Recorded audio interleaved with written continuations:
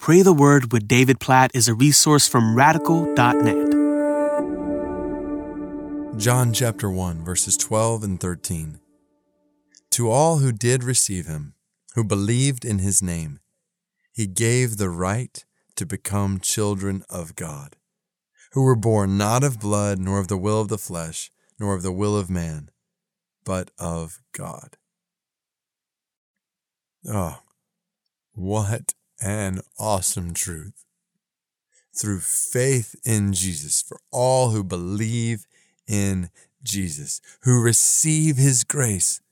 So the picture is not those who have worked the hardest, have done the best. No, it's just people who received him. Like when I give my kids a gift, they don't say, "Oh, I worked really hard for that." They say, "No, I'll take that. If you're giving it freely, I'll take it." Like that's the picture. God gives us this gift freely.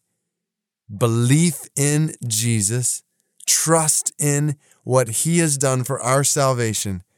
And in this, we have been given the right to be children of God.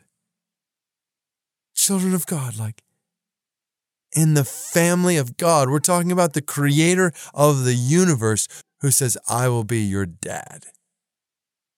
I think about when I go home and my youngest kids in particular come running up. They're like, "Daddy," and they give me a big hug.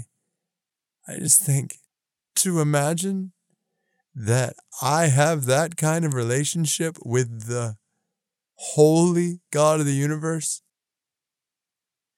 who I have sinned against, rebelled against, turned against, defied, and yet he has made a way through Jesus for me to receive his grace through faith, through belief in his name. And in this, I have been welcomed into his family where I know him as my dad.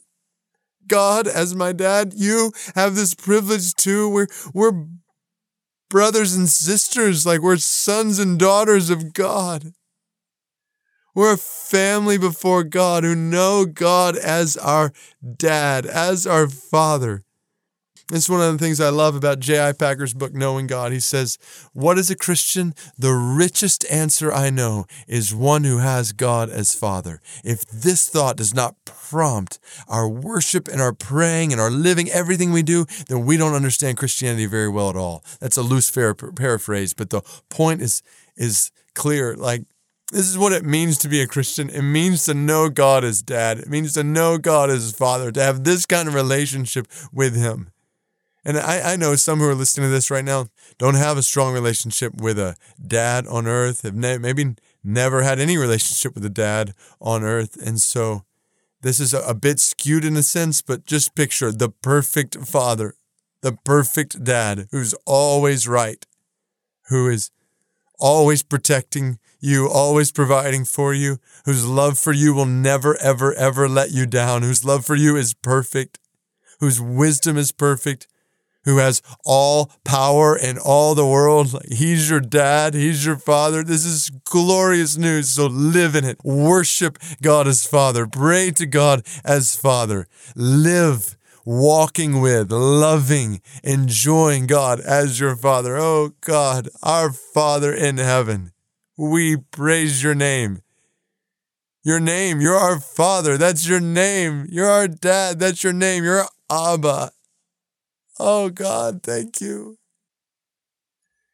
Thank you for making me a sinner who deserves your wrath, your son.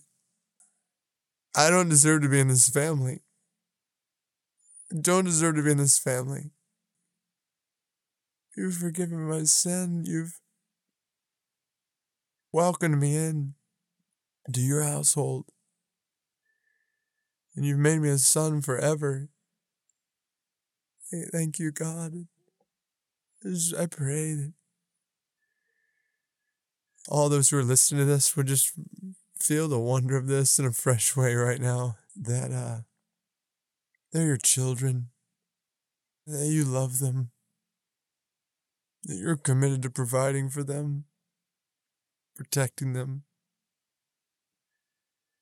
That you desire just joy for them in relationship with you, that you delight in them, that you delight in us. God, I pray that you would, in a similar sense to I do with my kids when I get home, just pray that you would wrap those who are listening to this in your arms of love, that they would be comforted and known by you. They would be comforted and cared for by you as their dad, as their heavenly, perfect, everlasting, eternal Father. Praise you for making us your sons and daughters. And we pray that you'd be pleased, be honored, glorified in our lives as your children. In Jesus' name, who makes all this possible. In Jesus' name.